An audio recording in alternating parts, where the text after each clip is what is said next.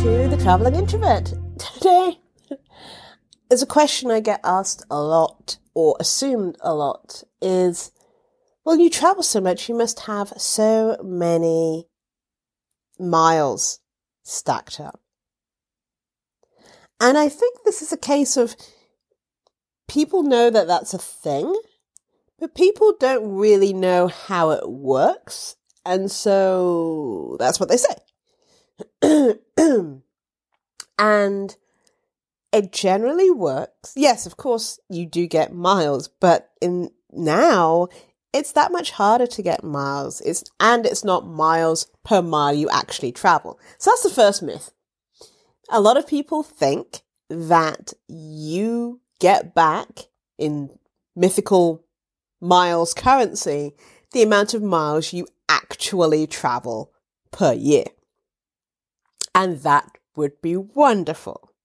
Maybe. But that is not the case.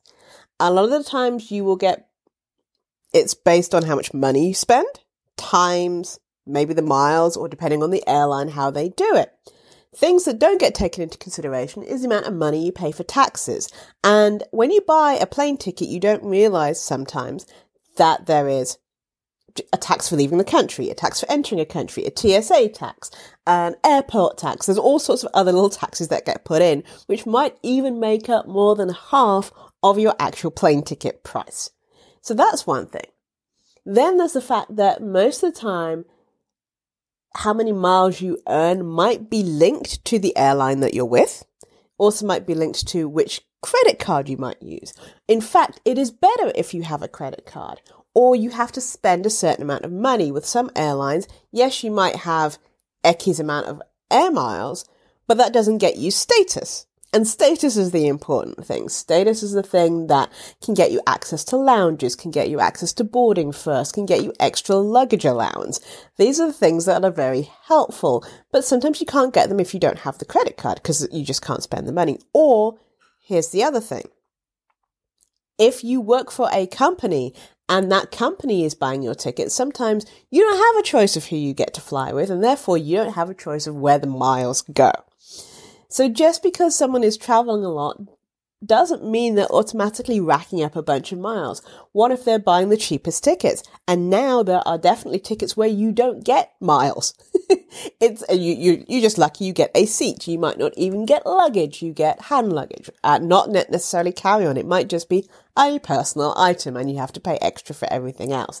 So I always find it really interesting. Like, oh, you must have racked up a lot of miles. And then I look at my mileage and I'm like, I've got 12,000 miles. And yeah, it's very interesting. The other thing is, okay, so I might have miles, but then how do I spend them?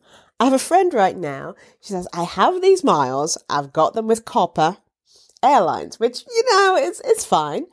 But she's looking and she's like, I want to spend these miles, but there's nowhere I can go that the miles will cover. And we just had a conversation recently, and she's like, the most I can do is go from Mexico City to Panama City one way. And it cost me far more money to take a one-way ticket back than it would just to buy a return. So she can't use the miles. Some miles have expiration dates. It takes a lot of miles. So, for example, some airlines definitely have sort of a 32,000 mile minimum for you to get a flight, one flight somewhere, or 17,000 miles. And to get that 17,000 miles, you can't just fly 17,000 miles. You actually have to fly more than that to get there. Sometimes you can have an accelerator. Sometimes you can buy the miles outright, but generally like mile per dollar or cent or whatever doesn't work out the same way. So yes, people might travel a lot. Doesn't necessarily they have miles racked up. And even if they do, it doesn't mean it's really easy to spend them. So don't necessarily be envious and assume that miles is the thing. Now, some people are super into the mileage game, and it's great. But the main thing is not necessarily the miles that you get with staying with an airline, it's the loyalty and the perks you may or may not get. Now, some airlines have the same perks if you just get their credit card.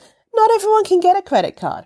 And I'll be honest, the credit card game is mainly restricted to the United States. And so there's the rest of the world out there that can't play the game in the same way. It's fairly interesting. So when people say, oh, you must have a lot of miles racked up. Yeah, no, not really. I looked and, I don't really spend my miles that often. I tend to save my miles for emergencies. If I have a friend who's sick and I have to go in an emergency, I would use miles, for example. But yeah, no, I don't have a bunch of miles racked up. If someone wants to donate miles to me, I will take them. My airline of choice is United, but I will take, any miles in Star Alliance or with Delta, because Delta miles never expire. All right, thank you for listening. This is Janice from The Career Introvert.